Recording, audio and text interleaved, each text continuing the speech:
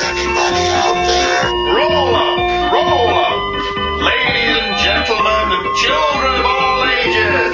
Books, comics, sci-fi, TV and film, live from the Palace of Glittering Delights. And here your host, Andrew Leyland. Hello everybody and welcome back to the Palace of Glittering Delights. Could be about anything, but not this one, which is about something specifically. Specifically, it's about prolific triple threat producer, writer, director Donald P. Bellisario. He's one of the most influential creators on American television. Bellisario plied his trade in the 1970s for two other hugely prolific producers. Firstly, as a writer and director on Stephen J. Cannell's WW2 drama Bar Bar Black Sheep, and then as producer, writer and director on Glenn A. Larson's space opera Battlestar Galactica. In both cases, Bellisario developed his character-led brand of writing and his peculiarly linear approach to plotting. From there, he created a number of memorable shows. Magnum P.I. was a worldwide smash hit, but sadly his 1982 Indiana Jones-inspired action series Tales of the Gold Monkey would last only one season. His next show in 1983, Airwolf, was more successful, and his next project would become probably his most beloved. Taking one of his ideas from an old Battlestar Galactica episode he'd written, in which Captain Apollo was dispatched to a planet by a race of celestial beings to avert a nuclear war, this script saw Apollo appear to the people of the planet as someone completely different, and his guide, John, played by Knight Rider's Edward Mulher, could only be seen and heard by Apollo. He added a time travel element and a dash of the 1978 Warren Beatty movie Heaven Can Wait, mixed it all up in a bag, and called it Quantum Leap. Quantum Leap is the very definition of high concept and is best described by its opening saga cell. Theorising that one could time travel within his own lifetime, Dr. Sam Beckett, played by Scott Bakula, stepped into the Quantum Leap accelerator and vanished. He awoke to find himself trapped in the past, facing mirror images that were not his own, and driven by an unknown force to change history for the better. His only guide on this journey was Al, played by Dean Stockwell, an observer from his own time who appears in the form of a hologram that only Sam can see and hear. And so Dr. Beckett finds himself leaping from life to life, striving to put right what once went wrong, and hoping each time that his next leap will be the leap home.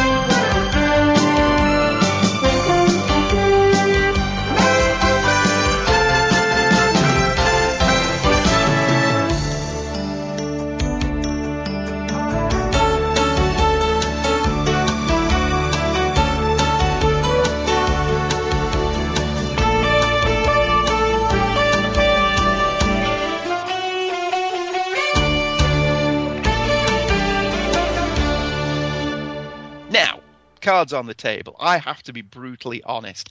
I shouldn't like Quantum Leap. For one thing, it's that type of US science fiction show, a standard drama series, but with a tenuous sci-fi element that I typically don't like. Secondly, it's incredibly sentimental, something that normally makes me run for the hills. But Quantum Leap hits the soft spot. It is sentimental, but it's beautifully played by Bakula, who successfully carries the series with seemingly effortless class and charm. Dean Stockwell is also magnificent in support, bringing humour and charisma to a role that could quite easily have been nothing more than exposition. Talking about Quantum Leap came about through a very circuitous route. Dr. Bill Robinson. Hello. Hello. I was just waiting for you to see if you would jump in there. Dr. Bill Robinson first suggested to me talking about Quantum Leap. Very kindly, out of the blue, sent me two Quantum Leap novels, and that started my wheels turning.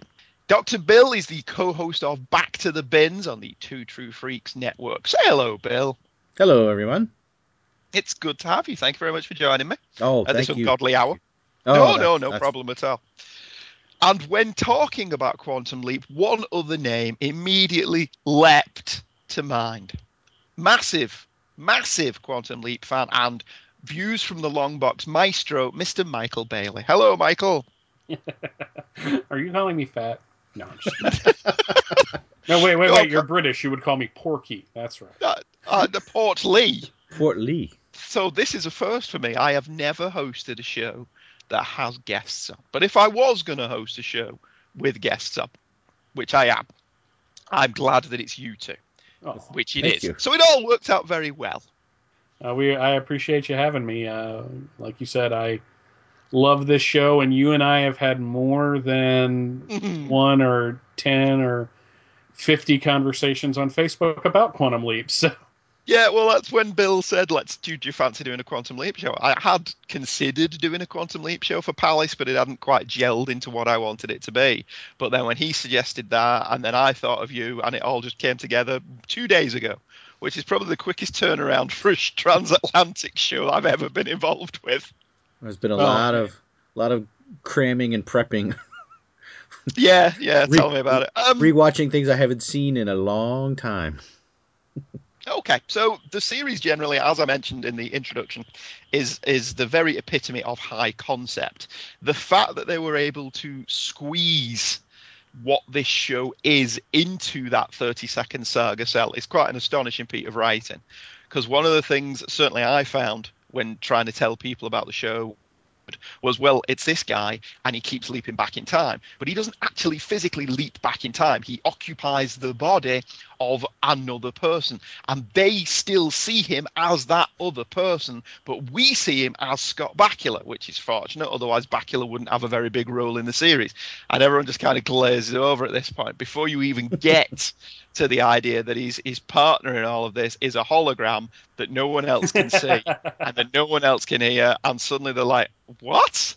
But surprisingly, it works. I think by its very nature, and being, and when it came on, on television, it was like the epitome of episodic television. Even though there were what we would now call mythology episodes, it was, okay, this week he's here, next week he's there. It's kind of like the Incredible Hulk meets Heaven Can Wait. I mean, it's where Dr. Beckett travels from town to town seeking to right what's went wrong could easily be, and so Dr. Banner is believed to be dead, and he must let the world think that he is dead. So right, but we could also have period pieces. You could have a 50s, 60s, 70s, and that was what was good about it too.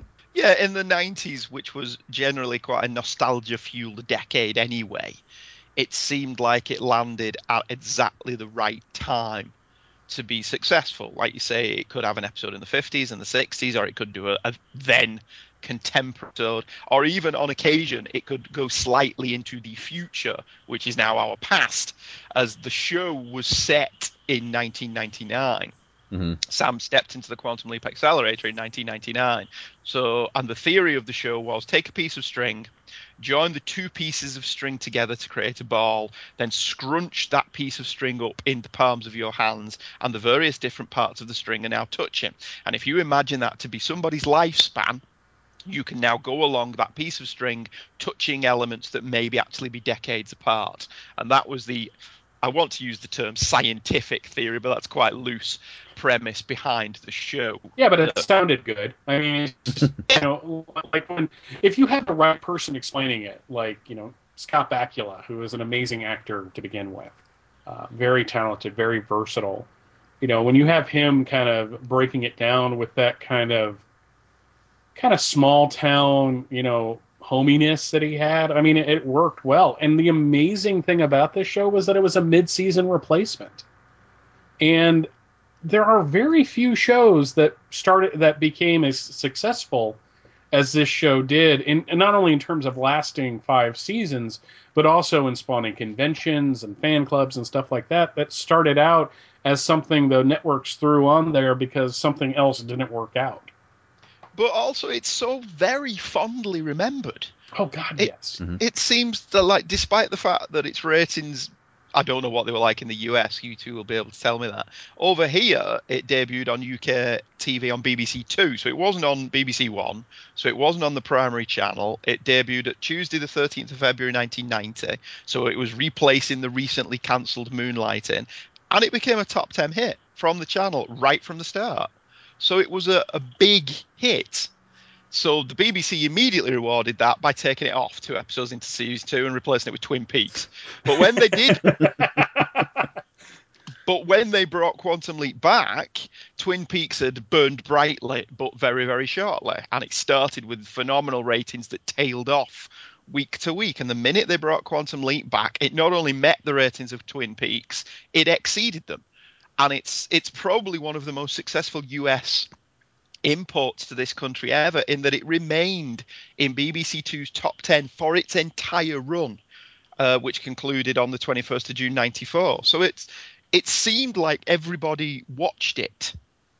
Well, and any time I post about it on Facebook, like people that I'm friends with now, people I was friends with in high school, some of which have some very interesting stories, like my friend Aaron, who babysat Scott Bakula's kids at the time. Cool. Well, his sister lived in the neighborhood next to mine. My friend Larry's mom cleaned for her. I actually had, for years, Scott Bakula's autograph that she got for me because he came in for Thanksgiving. The fact that I never really weaseled my way into an introduction still baffles me to this day. But no, everyone loves this show. One of my best friends from high school, her name is Debbie, and I introduced her to this show when she was a senior and I was a junior. And it was a ritual. I think Leap came on Tuesday night. Wednesday at lunch, that's what we were talking about. And just about every friend I had at least watched the show. Some of us were a little more into it than others. You know, it was one of those things where I think if it wasn't Scott Bakula and Dean Stockwell and their chemistry together, the show would not have been as successful as it was. You know, it's like the premise, but it really rests on them. Yeah, the premise is an excuse for Bellisario to talk about the various different political and social ills of the time period that most of the people who are watching it will have grown up in some way. And the vehicle for him to do that was just throw in this time travel element. And it's clear, if you watch the early episodes, that he hadn't really thought the premise through that much, that he wasn't concerned about that. But it is a show, much like The Hulk, that lives or dies on its lead actor. Now, I'm not dissing on Dean Stockwell because he was magnificent in it. Like I said in the intro, he's charming, he's charismatic. His role could have been show up, explain the plot, smack the thing that he holds in his hand comically every episode and then disappear and cash his paycheck. But he brings so much more to it. But this show is all on Bakula's shoulders from beginning to end. Brent Spiner once did an interview, back in the early 90s, it was in Starlog magazine, where they were talking to him about the role and what playing Data in Star Trek. And he said, I originally didn't want to take it because it seemed quite a limiting role. But now I'm actually of the opinion the only other role on television that is more deeper and gives you more opportunity for expanse than Data is Scott Bakula's performance on Quantum Leap. So other actors were noticing what he was doing.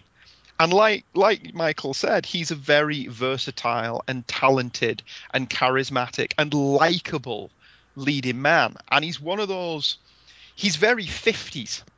He perfectly carries off being hyper-intelligent scientist and guy that can roundhouse kick you. Yes. Absolutely. And you never have that thing where you buy Bill Bixby as ultra smart, but put him in a fight scene and you're like, yeah, he's going to get his ass kicked, isn't he? And that's rather the point too. Yeah. Still, yeah. I mean, it was only after he you know, if you really need a martial arts instructor, you better get Mako. You know, do those couple of episodes with him that he actually started looking like he could. But you're absolutely right. I mean, it wasn't until the second season that they introduced that concept.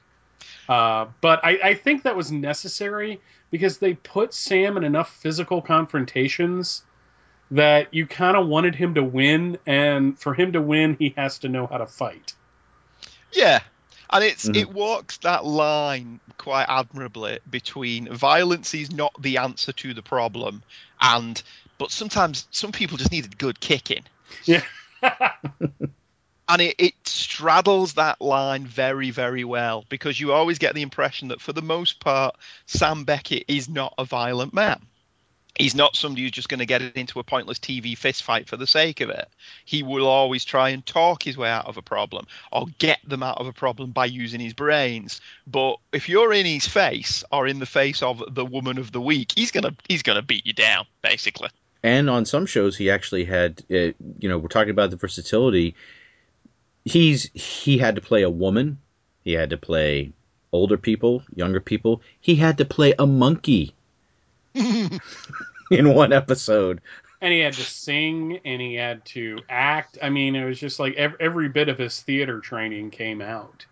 Yeah, that was in the Man from La Mancha one. Or when he was Elvis. Oh, yeah. Or where he was when the he pianist. sung Imagine? When he sung Imagine, where he... Then was the disco one, too, right? I don't know if I thought he was a stuntman in that one. Yeah, he was a stuntman in that one. He didn't actually sing in that one. That's a great right, episode. But he did do some dancing in that one, if I remember correctly. Yeah. Yes, but he had to mock the 70s, which is quite easy. Well, yeah, I mean, we can look fondly back on disco, but it's only because with the hindsight of it's several decades removed, and we won't get insulted for doing so. So. No, well, Bakula plays that one perfectly. That's the second episode of season 2, isn't it? Mm-hmm. None of us picked Disco Inferno, so we can actually talk about it.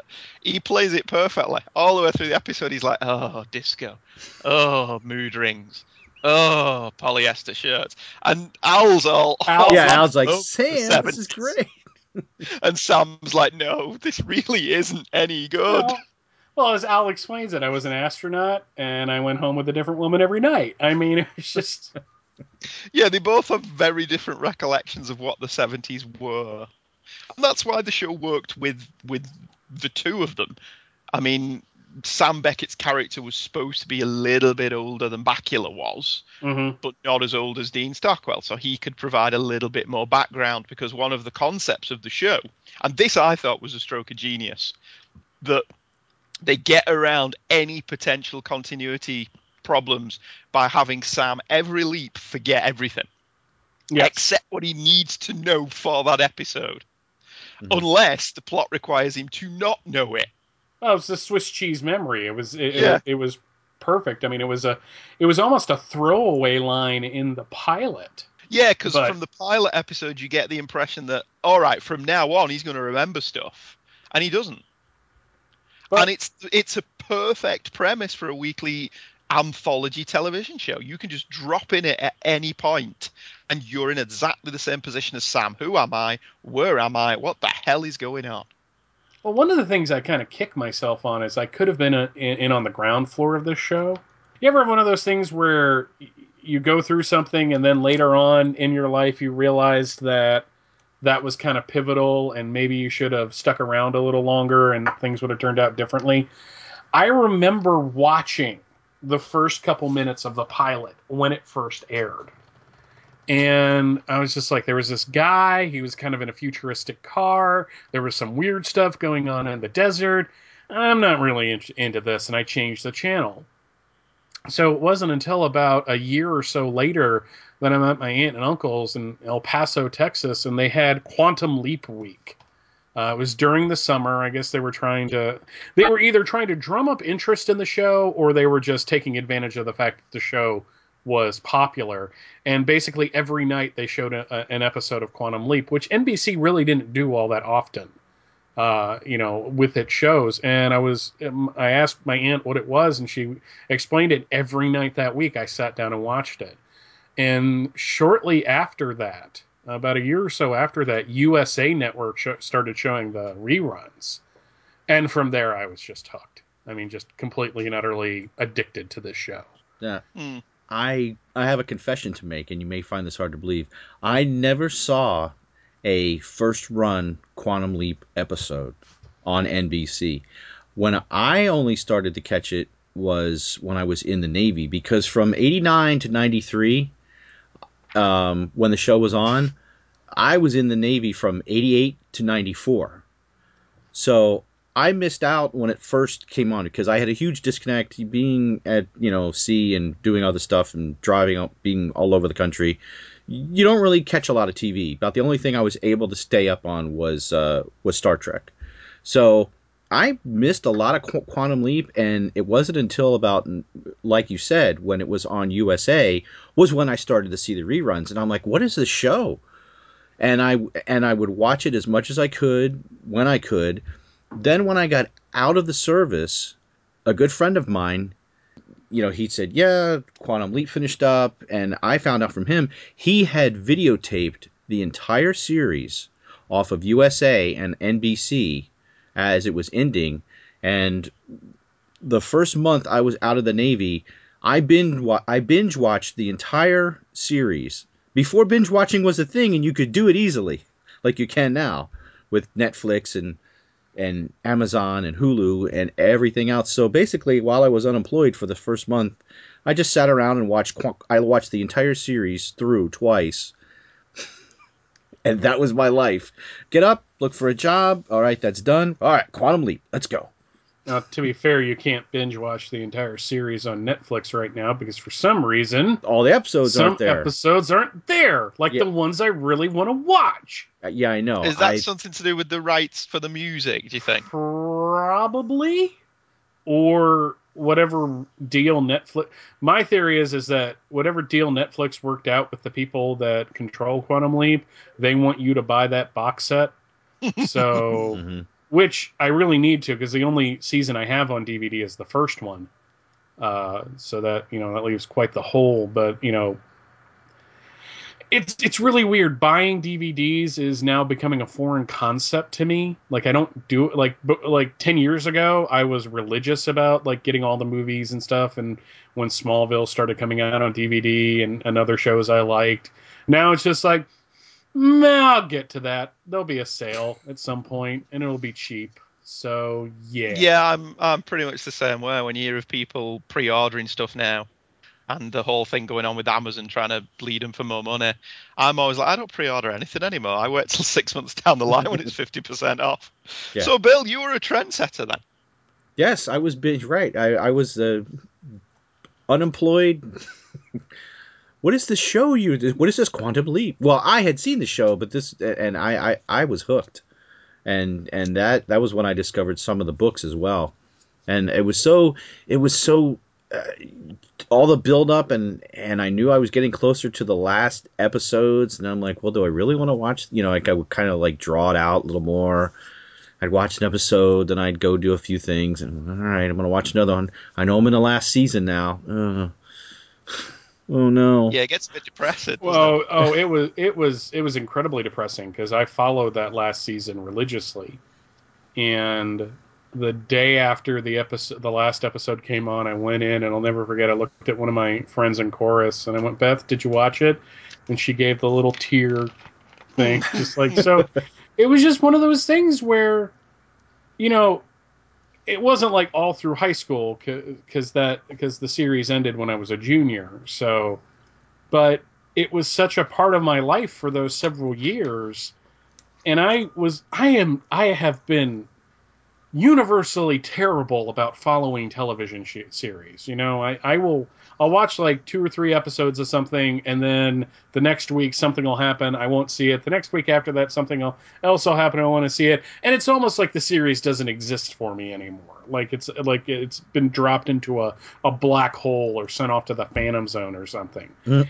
But this was one of those shows, like Alien Nation is a good example of one, where I got hooked and I didn't want to let go. So it was incredibly depressing when that final episode happened. Mm. Well, before we get to the final episode, let's give a brief look at the pilot episode, because I don't think we can really talk about the series generally without discussing the first episode of the show. The original pilot episode is unique in many ways in that it doesn't feel like an episode of Quantum Leap that you remember.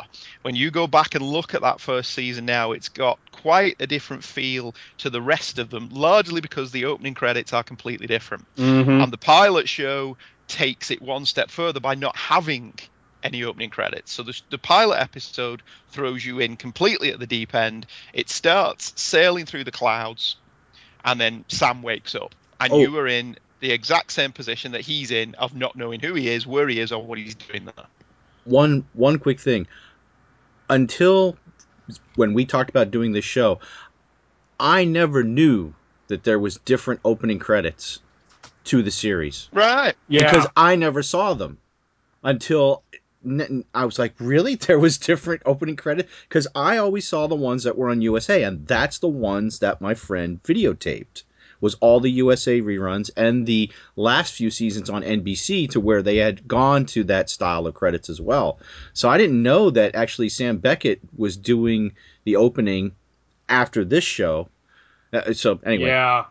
It was really strange. It's really strange going back and watching the first season now when you're so used to those USA intros, like you were saying, where basically every episode began with Scott Bakula going, okay, so this is what's going on. Yeah. And saying stuff like, it went a little caca. But I would compare this pilot and throw it up there with some of the best television pilots ever. Mainly because Belisario trusted the audience in a way that a lot of writers and TV people don't trust your audience. He didn't spell everything out for you in the first 5 minutes. You had to watch everything to figure out what was going on. And you know, the whole introduction of Al was it's just beautiful watching now, because it's really strange. Like, who, like, is he seeing? Is this guy crazy? What's going on? And then finally everything's spelled out for you, and you're like, oh, okay, that's okay, very good then, very Yeah. let's Well, move on. that's what I was alluding to in the opening. Belisario, for me, he's one of my favorite television producers ever. Mhm. As far as I'm concerned, he's the guy who brought character to American television. Now, I know there was people before him, Roy Huggins on Rockford Files, and MacGyver, Maverick was doing that. He was very character led in terms of his stories as well. But let's be brutally honest, there's an awful lot of US television from the 60s, 70s. It's plot driven. The characters are interchangeable. You could put them in various different shows. Glenn A. Larson and Aaron Spelling were the kings of that kind of popcorn television. It's all about the plot, and next week it will all be about another plot, but the main characters will not change, they will not develop, and nothing will happen with them. Belisario took the complete opposite tack. And what Belisario did was he made the characters important. And in the long run, it's the characters that carry the show, and it's the characters that you remember when the show has gone off the air. And he's a very good and underrated writer. And I wasn't being insulting in the opening when I said his linear writing style. He's copped to this. What he does when he has to write a script, he procrastinates until the very last minute because he's a writer. And then he sits down and he writes interior or opening scene or whatever, and he writes. And he just writes from beginning to end. He doesn't write the end first so he knows where he's going. He just sits and writes. And invariably, that's the version that we'll end up airing. He doesn't do multiple drafts. That's how he writes his shows. And the Quantum Leap pilot is, considering when you know how he does it, it's incredibly well structured and incredibly well put down so that this quite complex idea is explained so simply through the writing and through Bakula's performance. And oddly, Belisario didn't direct the pilot episode. David Hemmings directed the pilot episode. So it's quite unusual that he didn't direct it as well. But yeah, the writing is crisp and easily understandable. And it's not like I love the $6 Million Man, but they go out of their way to not have you think Yeah. when they're doing their plots. It's like they're deathly terrified of their audience having to think for themselves. Belisario takes the opposite tack. He's not bothered about letting the story take time to develop. He's not bothered about having a third act twist that when you look back on it goes, oh, right, yeah, that makes perfect sense. And you follow this all the way through Quantum Leap because it is the perfect anthology show for a television audience, because every week Sam doesn't know what the hell he's doing either. And yeah, I think that pilot episode is really good. It's an exceptional pilot. And I also like the fact that when it's explained to you, usually in science fiction shows, when the overall point is given to you, it's given to you by somebody who is dressed properly and is very direct, and he just spells it all out. Everything's there. Yeah, there's a very dry spotlight delivery to it. Here, it's a hungover Al in a bathrobe, if I'm remembering correctly, kind of going, okay, this is how it goes. Just like, so it's so human. It's not, and I think that's why Al is, outside of being the person Sam could talk to. Because otherwise, he really, he has other people to talk to, but he doesn't have anybody who knows who he is that he can talk to. Al is that kind of, he is the opposite of Sam, but they're equals, if that makes any sense. Mm. Sam is, he's a nice guy. He's not prudish, but he's not, a womanizer. He's pretty straight ahead. And then there's Al, who had to go into therapy when his best friend leapt into a woman because he couldn't deal with it. So, which contradicts the series later, because as we go along, we establish that Al sees Sam as Sam, which completely contradicts the episode where he leaps into a woman and Al has the raging hots for him. Well, the whole, is it Sam and everyone sees him as somebody else, or is Sam in the body of the person? That's like one of those things that carried on, the argument over that carried on into like the novels, where even they couldn't agree on it. So. No, well, I let that go simply because Bellisario said, no, we've never agreed on it either. So if he can't decide, because that's not what the show's about, really. So it's just, you accept the premise and you go along for the ride. But, I keep making Incredible Hulk comparisons, but the fact that Sam was not only, a physicist, essentially, or he was also a medical doctor.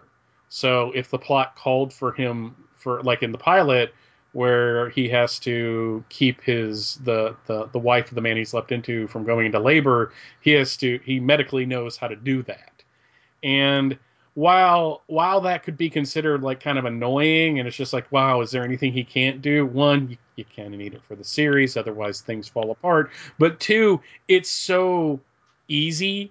It's never really, like, no one ever really hangs a lantern on it.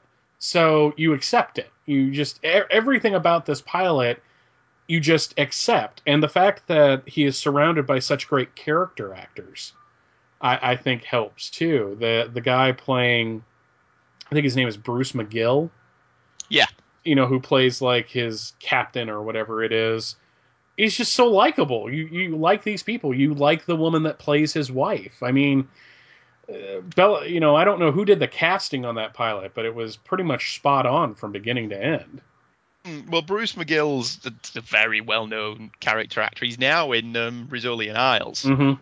But he was one of Bellisario's stock actors, and a lot of them will show up over Quantum Leap's run, either in front of or behind the camera. Yeah, it's one of the, it's like the Incredible Hulk game where you see where how many actors can come back in different roles. Yeah, and names will resurface as well.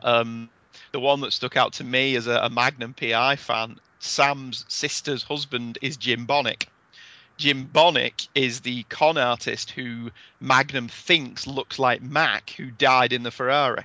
So I'm wondering, as we go through, are we going to spot more names that resurfaced? Because Kenneth Johnson reuses names an awful lot as well.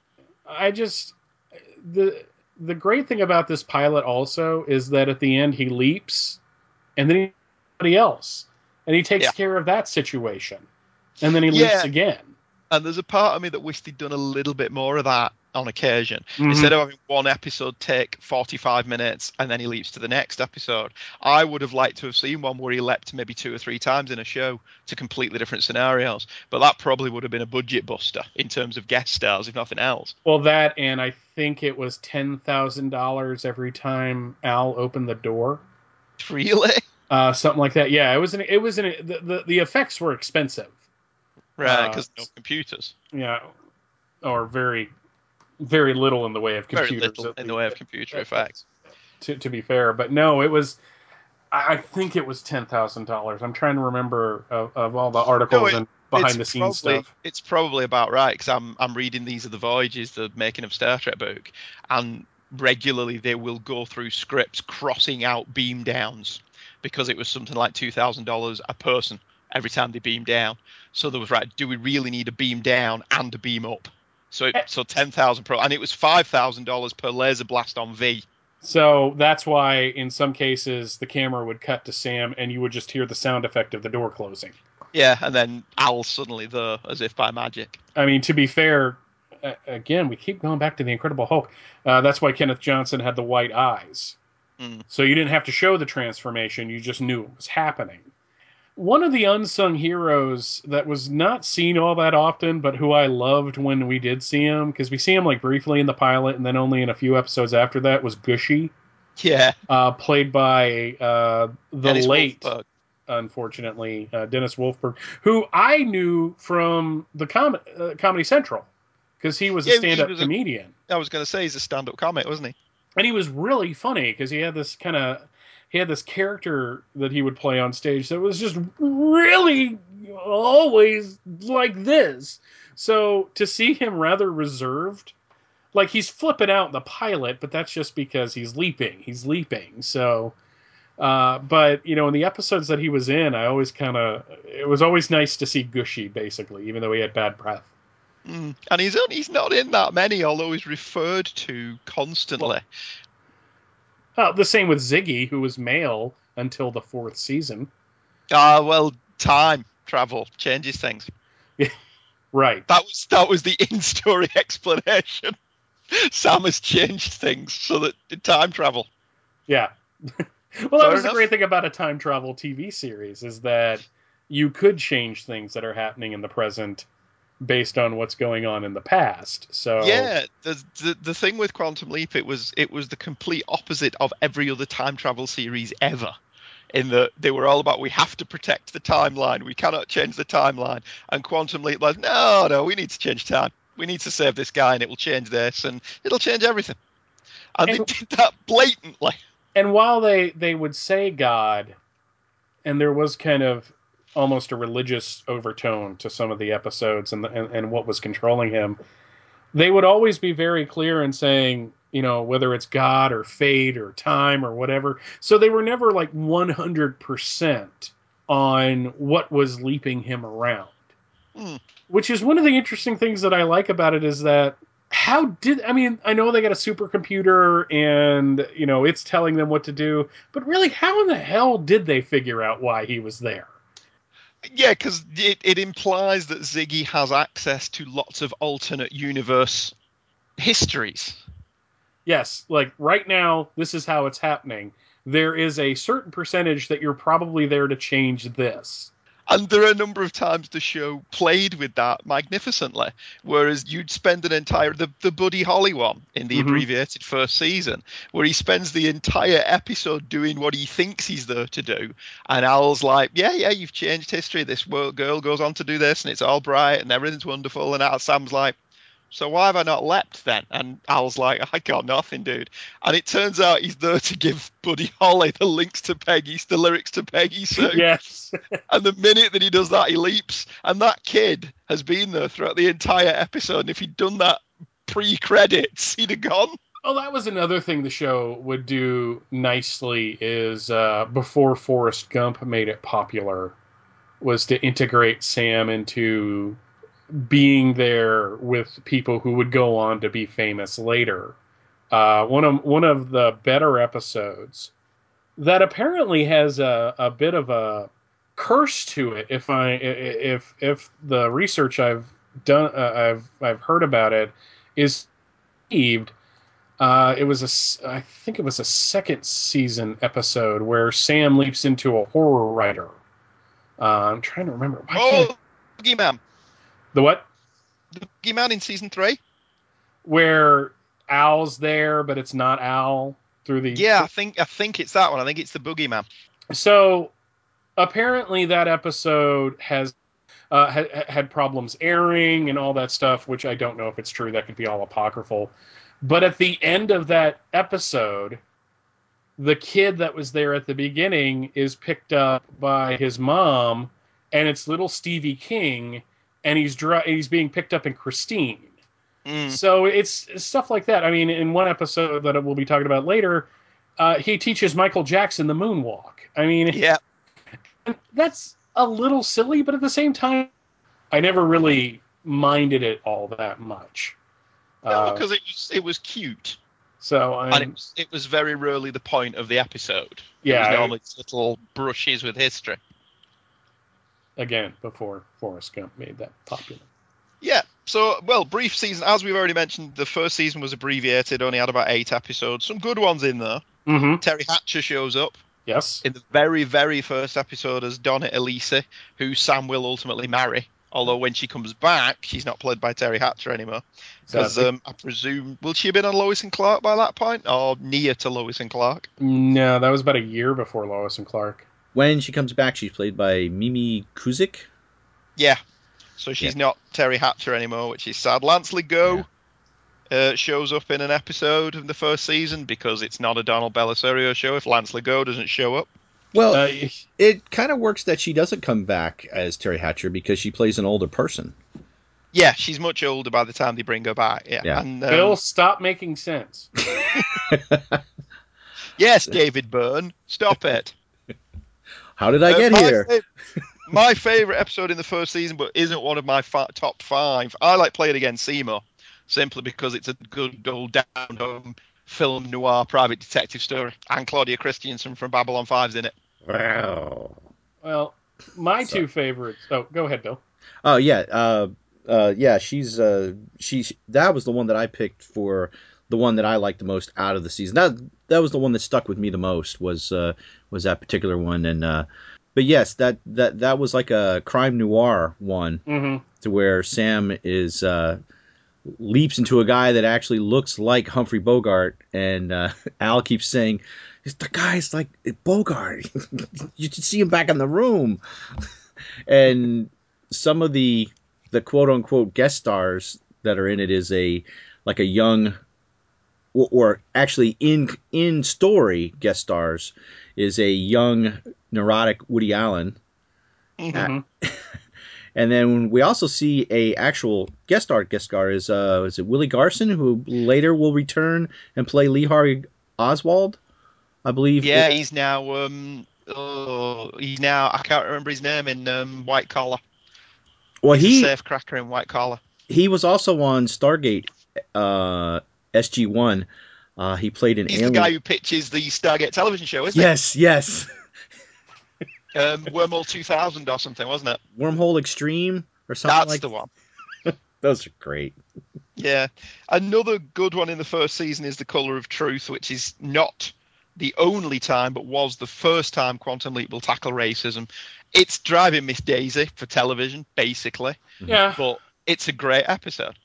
Yeah, my two favorites from the first season that I kind of picked out were, one, we were talking about before, How the Test Was Won. Where he was going, he basically thought he was there to win the heart of this woman named Tess, whose father was Lance Legault. Guest stars in that show include Marshall R. Teague, who, in addition to being the astronaut in Armageddon, said this is a kick-ass ride, is also the guy that said, "I fucked guys like you in prison in Roadhouse." So,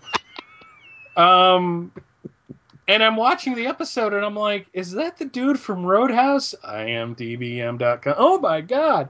But I liked it because it was a cute episode of Sam trying to win the heart of this girl, and it just doesn't work out. But my absolute favorite from the first season is Kamikaze Kid, where Sam leaps into this pimply-faced teenager whose sister is about to marry the wrong guy. And there is this scene that he finds out is also smacking her around. And there is a scene where Sam confronts him on it in one of the most awesome ways possible by, saying, "Well, I saw a bruise on her neck that you get." And he grabs the guy. And I'm just like, oh, crap. It's about to get real on this front yard. Okay, let's go. He ends up punching the guy out in the end. But it was one of those things where, while we had that scene, they let the sister take care of the situation. Like, she is ultimately the one that leaves and goes off to do what she wants to do. So and it had drag racing, and Jason Priestley was in it, pre 90210 Jason Priestley. Just before 90210 Jason Priestley shows up. Yeah. And Robert Costanzo played the jackass's father, who is better known to us probably as Harvey Bullock on Batman in the animated series. Mm-hmm.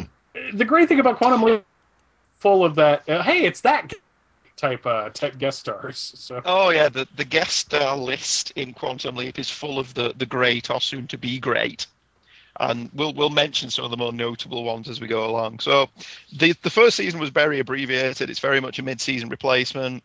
It's very much a mid-season replacement in terms of, like The Incredible Hulk, which we keep comparing it to. At least 2 of the scripts for this season were just rewritten movies. Yes. Which is always the sign of a series that was rushed into production. And it's a credit to the show that neither of them, The Colour of Truth or The Right Hand of God, are bad episodes. You don't have a Never Give a Trucker an Even Break episode here. No, they're all eminently watchable. And the great thing is that, unlike other seasons, you have a sense of continuity between episode to episode in the first season. Because Bakula's delivering an open monologue at the beginning of every show, as opposed to the standard theorizing that one could time travel monologue that appeared at the end of every other one, starting from season 2. Actually, no, season 2 didn't have that in its original airing. No, and if you watch it on Netflix, it doesn't have it either. Oh, right, okay, because that's something. I did catch reruns of this show on Sci-Fi, and it baffled me completely that season 2 had the saga cell at the beginning of it, because season 2 carries on the season 1 thing of having Sam explain what he did last week, and then he leaps. Because what the BBC did was BBC 2 showed the episodes wildly out of American sequence, and they would chop the leap from the episode and cut on the leap to the next episode they were showing, even though it wasn't the next episode in sequence. That's weird. Yeah, so my memory of what the next episode leap is completely different from what you get on the DVDs. Because I specifically remember when we get to season 3, they swapped the airing of Black and White on Fire. To the point where we originally thought, well, if the BBC banned this one for some reason, but all they'd done is they'd moved it in sequence. And they did that an awful lot in season 2. For instance, as I mentioned, it went off the air to make way for Twin Peaks, which was the hotter show. So when it came back, they refreshed the audience's memory by re-showing the pilot episode. But they'd already shown the first 2 episodes of season 2. So at the end of the pilot, they cut him leaping into Good Morning Peoria, which was the first episode they showed as season 2, even though they'd shown Honeymoon Express and Disco Inferno. And then the end of Honeymoon in Peoria, he leaps into the Americanization of Machiko. But because they'd already shown Disco Inferno, we saw him leap into that episode twice. Confused yet? You Swiss cheese in my brain. Anyway, season 2 is the first full proper 22 episode season. We get the credits that everyone remembers, which are 2 minutes long, Neely. Imagine that today. Ugh. A television show with a 2-minute credit sequence. One of my top 5 episodes. I don't think I explained, because I'm terrible at this. We've picked 5 episodes that are our favourites, lovely listener. So we weren't going to cover the entire show episode by episode. One of my top favourite episodes is the opening episode of season 2, which is Honeymoon Express, which essentially just re-encapsulates what the show is about. Sam is leaping into a woman who he thinks... He's leaping into the boyfriend of a woman, who he thinks he's just there to help her pass the bar exam. And we've got this whole magnificent subplot really giving Dean Stockwell something to do, where Dean, as Al, is in front of a subcommittee hearing to secure funding for Project Quantum Leap, where they're arguing, well, we've got no evidence that Mr. Beckett is back there doing what he should be doing. So why should we give you any more money? And it turns out, in the twist ending of the episode, that the woman Sam is helping pass the bar exam. Right, that's right. The woman He is the chair of the subcommittee, but that doesn't happen Until the end. Sam changes history back in 1960. So Sam changes history around Al, but Al, for whatever reason, remembers previous history. Because they're about to rule, funding is cut off, and Sam's going to be stranded with no guide. And at the last minute, Sam changes history in 1960, so that in 1999 or whenever it's supposed to be, she sits there going, I know Sam Beckett. I met Sam Beckett once. Securing is granted for another year. And Al's just left sat there going, what just happened? And that's the scene that you see in the later credits towards the Yeah, end, where him he's sitting, where himself in the face. where he just kind of slides back. He's in his admiral's uniform, and he just slides back and he puts his hand on his face and just looks like, whoa, what just happened? I like that one because, as I mentioned in my intro, I was never really a big fan as a kid of shows that just have sci-fi connection, but were just standard drama shows. And Quantum Leap does fit into that category. But this is the first time we saw Sam's actions having ramifications on the timeline. And I thought that was a really clever twist ending. It was another Bellisario penned episode. Nobody particularly famous in this one. I don't recognize any names from the cast list, but it's just a good, solid reintroduction to the show for people who may not have caught the abbreviated first season. I love that one. I think it's a brilliant episode. And it's a good, kind of locked. So there's a little bit of suspense and intrigue going on the train itself. All of the footage of the train is stock.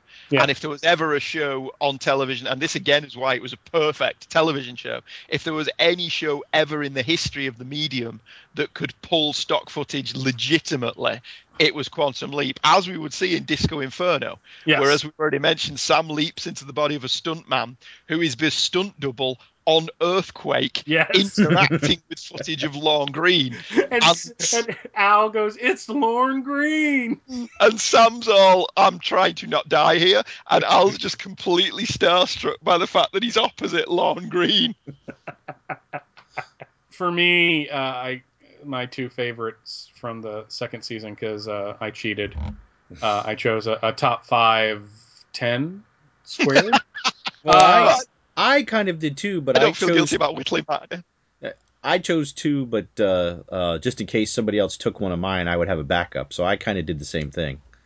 Good Morning Peoria, where Sam leaps into a DJ with opposite future wife of Tim Allen on Home Improvement. It's just a fun episode. We get one of the things I like about it is that they play with the 2 episodes I actually chose from this one play with what happens to Al sometimes, because when he's on the roof and they are trying to bring power to the building, Al kind of gets bluified, like something happens to his hologram thing, which I thought was kind of cool. But it's just this to me is like one of the typical. It's not earth-shaking. There isn't a great hook to the thing. It's not Lee Harvey Oswald. It's not you trying to set up trying to expose racism. It's just him trying to bail out this radio station and kind of falling in love with the woman at the same time. But I also, if I had to pick a favorite outside of the ones that you guys picked, it's Another Mother. And I chose this for a couple of reasons. One, I really like the idea that Sam leaps into somebody and is helping them by just being the parental figure in the situation. The plot is that this kid disappears, but he's having a hard time at school because in the typical 80s fashion, his friends are giving him a hard time because he hasn't had sex yet. There's a girl there that kind of looks like, what's her name from Ferris Bueller's Day Off and Red Dawn? Why can't I remember that actress's name? Jennifer Grey? Yeah, she kind of looks like Jennifer Grey. That woman in Ferris Bueller. Yeah, she was the sister. The one that looks nothing like she did then because of the emergency nose surgery that screwed her up. That made her look completely different. She's married to Clark Gregg, isn't she? Don't know. So Anyway. he's like lucky on several levels. We get a repeat cast member in the form of Troyan Belisario, who plays the talking younger daughter in the episode. She would go on to play Sam's younger sister in The Leap Home, and she is also the daughter of Donald Belisario. And her favorite TV show in this episode? Magnum PI. Yes. But for me, this is the episode where Sam realizes he knows martial arts. And we get a great display of that at the end when he saves his son by beating the hell out of the two. And boy, they cast two scumbags in those roles. That's what I think really sold this part of the episode, is that the guys they sold as the rapists really looked like rapists, and they had the typical rape me van. So it was just, but in the mythology, this is where we learned that children can see Al. Yeah, which comes in very useful at various points in the series. But it's so charming to see Dean Stockwell with this little girl. Because as an actor, it must have been quite difficult for him not to be able to interact with the other actors apart from Bakula. Yeah, but you could see like he was really having fun in those scenes and showing her little holograms of dinosaurs and stuff like that. So yeah, keeping it in the family. Another Mother was written by Deborah Pratt, who at the time was married to Donald Belisario, and I believe his mother to Troy Ian. Yes, and is the voice of Ziggy. Yeah, and she was Morella in Airwolf and TC's girlfriend in Magnum. Wow, she got around. She did, and knowing the writer and producer of those shows probably helped. That's all I'm going to say. To be fair to her, she is an excellent writer. She wrote one of the best episodes of Airwolf. She writes a number of the best episodes of Quantum Leap. Yeah, it is not mutually exclusive that she is the wife of the creator and a good writer, actress, etc. So yeah, because I don't think she ever appeared in Quantum Leap other than as the voice. I think she'd given in acting by that. But yeah, she's in Magnum and Airwolf if you want to have a look at her. My other top 5 pick was Catch a Falling Star, also from this season. Janine Turner and John Cullum were in it, both of which would go on to be in Northern Exposure together. Yeah, like the next year, I think. Yeah, just shortly after this episode. Belisario directed this one but didn't write it. It's 1979 and Sam is an understudy in an off-Broadway production of Man of La Mancha. And it's the episode Scott Bakula gets to show us that he can sing properly. And this is where I was like, oh, Don Quixote. I like that. And I like it primarily because I saw it in this episode. Yeah, and this is part of the soundtrack that they released as well. Yeah, I am Don Quixote, the Man of La Mancha. They did a little medley of this. What I also liked about this episode was Sam meets up with his piano teacher and gets to live out the fantasy that everybody who had a crush on an older woman would probably want to live out, and gets to make out with her a little bit. It's a sweet episode. I really like John Cullum in this episode as the older actor who's kind of drunk off his ass most of the time. Yeah, it's a feel good episode, which is a contrast to my normal favourites. But it's a good one. It's a really entertaining hour. Yeah, and Bakula proves his Broadway chops, doesn't he? Yeah, and the second season really set the formula. Yeah, it kind of cemented everything, which I think this type of show needs. I mean, people sometimes criticize shows for being formulaic, and I can kind of see that. But we're in the age of post Buffy, where every season has to have an arc and all that. So while it's not my favorite season, which is actually kind of a running gun battle between seasons 3 and 4. I'm pretty much on the same page as you, though. Yeah, I was just like, well, I like these episodes from season 4. Season 4's got these episodes. If we want to continue with people from other shows being on Quantum Leap, we got to see Ma Kent from Lois and Clark be a complete racist in the Americanization of Machiko. Yep.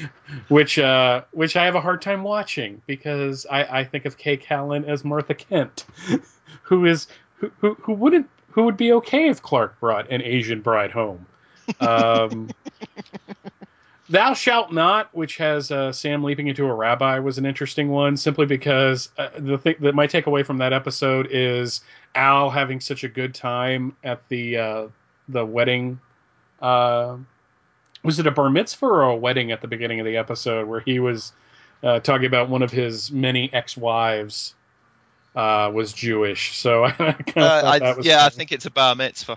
So see, here's the thing about Al that I love as a character, and my friend Debbie was the one that kind of pointed it out to me in a later episode. She goes, he talks about breasts, but he never says a euphemism for breasts that's offensive. And I think that was kind of the secret of Al, is Al was a womanizer, but he wasn't skeevy about it, you know? Like, he was that friend. He's like my friend Eric, who we would be sitting there having a conversation, and suddenly I'd see Eric's eyes start following something, and I realize he's looking at a woman walking by. And it's just like, you're like, dude, come back to me. Okay, I'm sorry. I just scared the crap out of my dog. Though season 2 did have like the start of the episodes that you're like, wow, I can really skip this one, like leaping in without a net. Yeah, my least favourite is Freedom. Anytime any show of this era did the Native American Indian episode, I found them incredibly boring. It's not that I'm not sensitive to their plight. You know, I'm from a country that tromped all over the world and planted our flag and made it their own. But at the same time, God, those episodes are dull. It was dull when the Hulk did it. It was dull when Knight Rider did it. It was dull when Quantum Leap did it. Yeah, the only takeaway from this episode is that a shot of them riding their horses through the thing ends up in the opening credits. So. Do you play that game when you're rewatching old shows, that whenever a scene from the opening credits comes up, you take a drink? I don't take a drink, but I note it in my head, like, oh yeah, that's where that one came from. Because me and Angela do it as well with the titles of the episodes. If they say the title of the episode in the show, take a drink. Goodnight Dearheart was also really good, where he plays a coroner who has to prove that a woman was murdered. Mm-hmm. W.K. Stratton's in that one. It was another Bellisario well-known face. And Robert Duncan McNeil's in that one as well, who would go on to be Star Trek Voyager. Let me just take a second to say how impressive I think your ability to pick out guest stars is. Because that's not something I'm geared towards. I mean, Lance LeGault's an exception because he's Lance LeGault. Yeah, he was in everything at least twice, playing different characters. But to be fair, he was also the McGee character in Werewolf. He was, which was the Incredible Hulk, a half hour long with a werewolf. Yes. So Lance LeGault's a little stronger in my head than other day players from Universal. And obviously, he's very memorable. He's got that voice. Mm. And he's also the one that makes me laugh in the Captain America pilot every time he goes, "Are you sure, Mr. Rogers?" Oh, if Lance LeGault's in it, then I'm just going to have to watch it. You've never seen the first Captain America pilot? I don't recall having seen any of the Captain America TV movies from the 70s. Lance LeGault's in that one. And in the second one, the second pilot, the guy that plays Lance LeGault's friend in the Antioch Terror is in it. All right. So they both had to fight Captain America and then get scared by the Hulk. But that's how my head works. So I'm kind of strange like that. All right. The ones that I had picked for the season, the first one is Jimmy. Yes, that was the one where Sam leaps back into a retarded boy who's living with his brother, and this is back in the 60s, I think. Yeah, the early 60s. Right, and basically Frank and Connie are the married couple. Jimmy's the brother of Frank, and Frank gives Jimmy a job working on the docks, and Sam leaps in, and he has to find a way to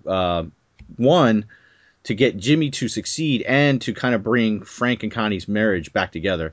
And basically what ends up happening is that towards the, Connie doesn't want to have to take care of, she considers Jimmy as another child to take care of. She kind of resents him. And what happens is that one of their other children falls into the water, and Sam has knowledge of CPR, which back then would have been a new thing, but he tells Frank, he's like, I can save her. They told me how to do this at the Institute. Or no, it's not a girl, it's a boy, sorry. And is able to save the life of the child, and then, Connie kind of sees him as more than just a retarded child, and, ta-da, everything is happy, and Sam leaps out. But it's a feel-good one, and Sam has to ask Al, he's like, how do I act retarded? He's like, well, he has like the IQ of a 12-year-old. Just act like a 12-year-old.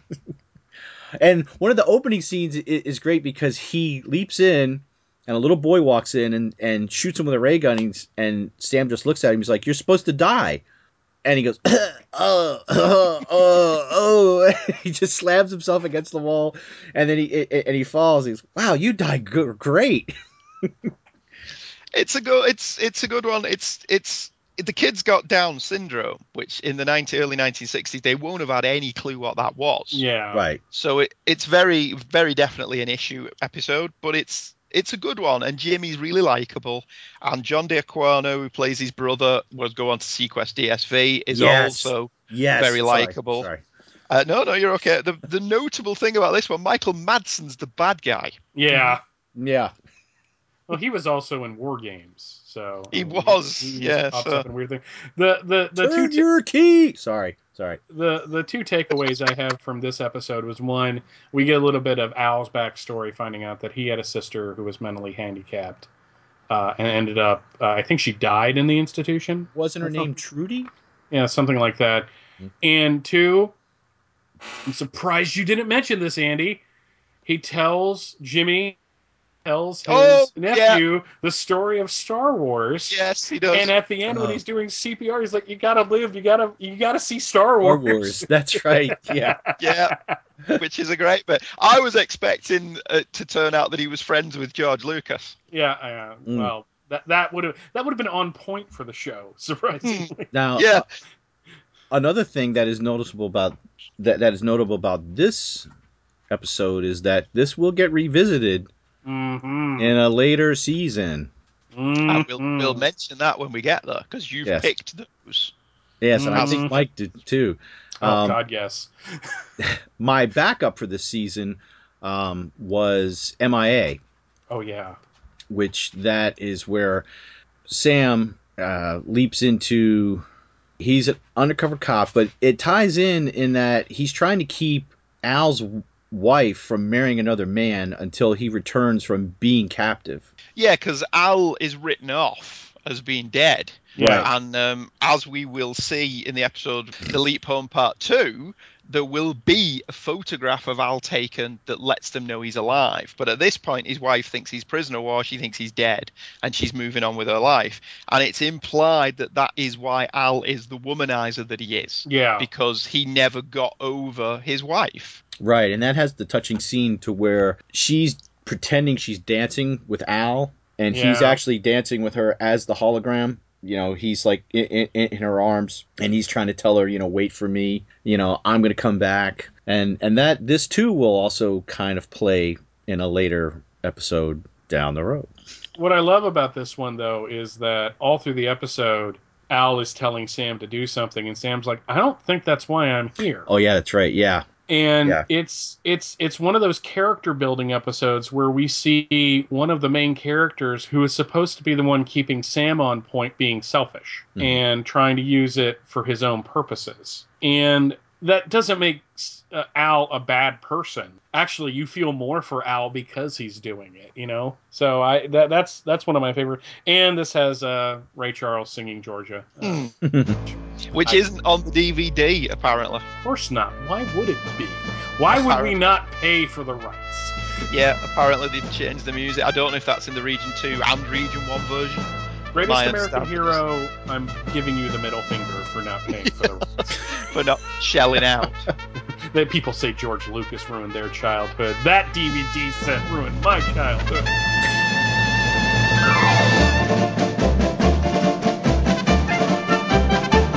Hear me now, O thou bleak and unbearable world, thou art base and debauched as can be. And a knight with his banners all bravely unfurled now hurls down his gauntlet to thee.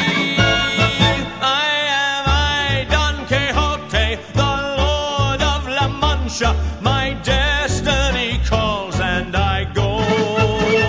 And the wild winds of fortune will carry me onward, oh, whithersoever they blow. Hear me, heathens and wizards and serpents of sin, all your dastardly doings are past. For a holy endeavor is now to begin, and virtue shall triumph at last.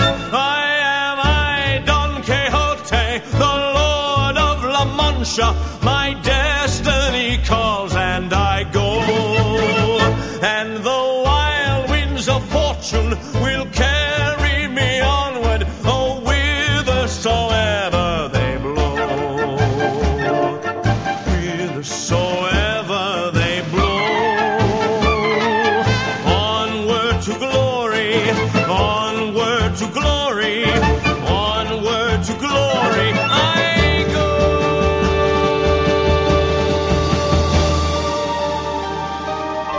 And that's where we'll draw a veil over part 1. Join Dr. Bill, Mighty Mike B and I on the next Palace of Glittering Delights as we continue our look at season 3 through 5 of Quantum Leap. If you have any comments about this or any of the episodes released thus far, you can email me on heykidscomics@virginmedia.com, and you can Facebook us on Hey Kids, all one word as the first name and comics as the surname. Thank you for joining us. Goodbye.